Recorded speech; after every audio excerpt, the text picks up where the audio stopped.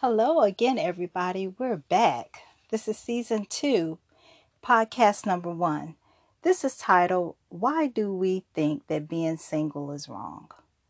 Society and culture has made you believe that not being married by a certain age or divorced, that something must be wrong with you, that you're not desirable.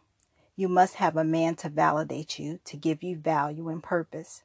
This is a lie that is meant to keep you asleep and stuck and to prevent you from discovering and working in your purpose.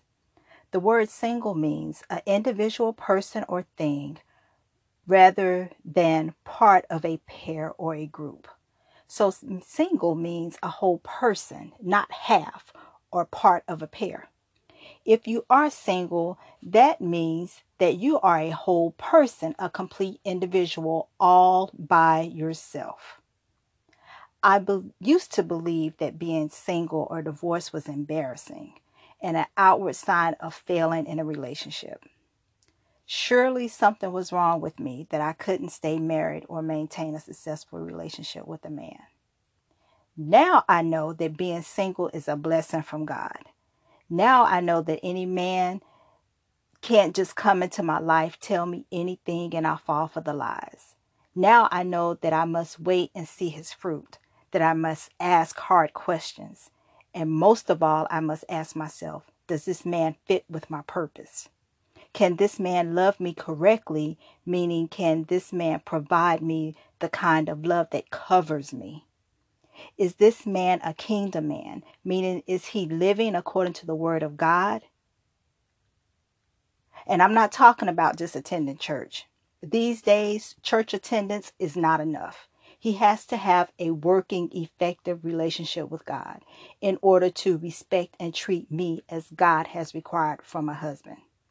Ephesians 5:25 in the Message Bible says this: Husbands, go all out in your love for your wives, exactly as Christ did for the church, a love marked by giving, not getting. I'm going to read it again. Ephesians 5:25 out of the Message Bible. Husbands, go all out in your love for your wives, exactly as Christ did for the church, a love marked by giving, not getting. Now, society and culture say that you're supposed to be giving to the man, and most women do. Some women give their money, their time, their body, and they get nothing in return except rejection, sometimes verbal abuse and disrespect. Now, we have gone wrong believing culture and society because Ephesians 5:25 clearly say that the husband is supposed to go all out in his love for his wife, exactly as Christ did for the church. A love marked by giving, not getting.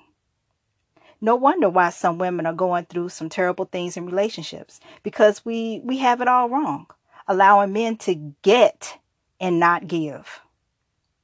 I encourage you to change your thoughts about being single, being whole, all by yourself, and do not allow yourself to be the giver in a relationship. If he's always wanting and waiting for you to give or provide something, I urge you to stand back, pray, and ask for discernment before proceeding any further in that relationship. So this is all I have for you today. I pray that you are blessed and that you will continue to be blessed. Thank you again for listening. Until the next time.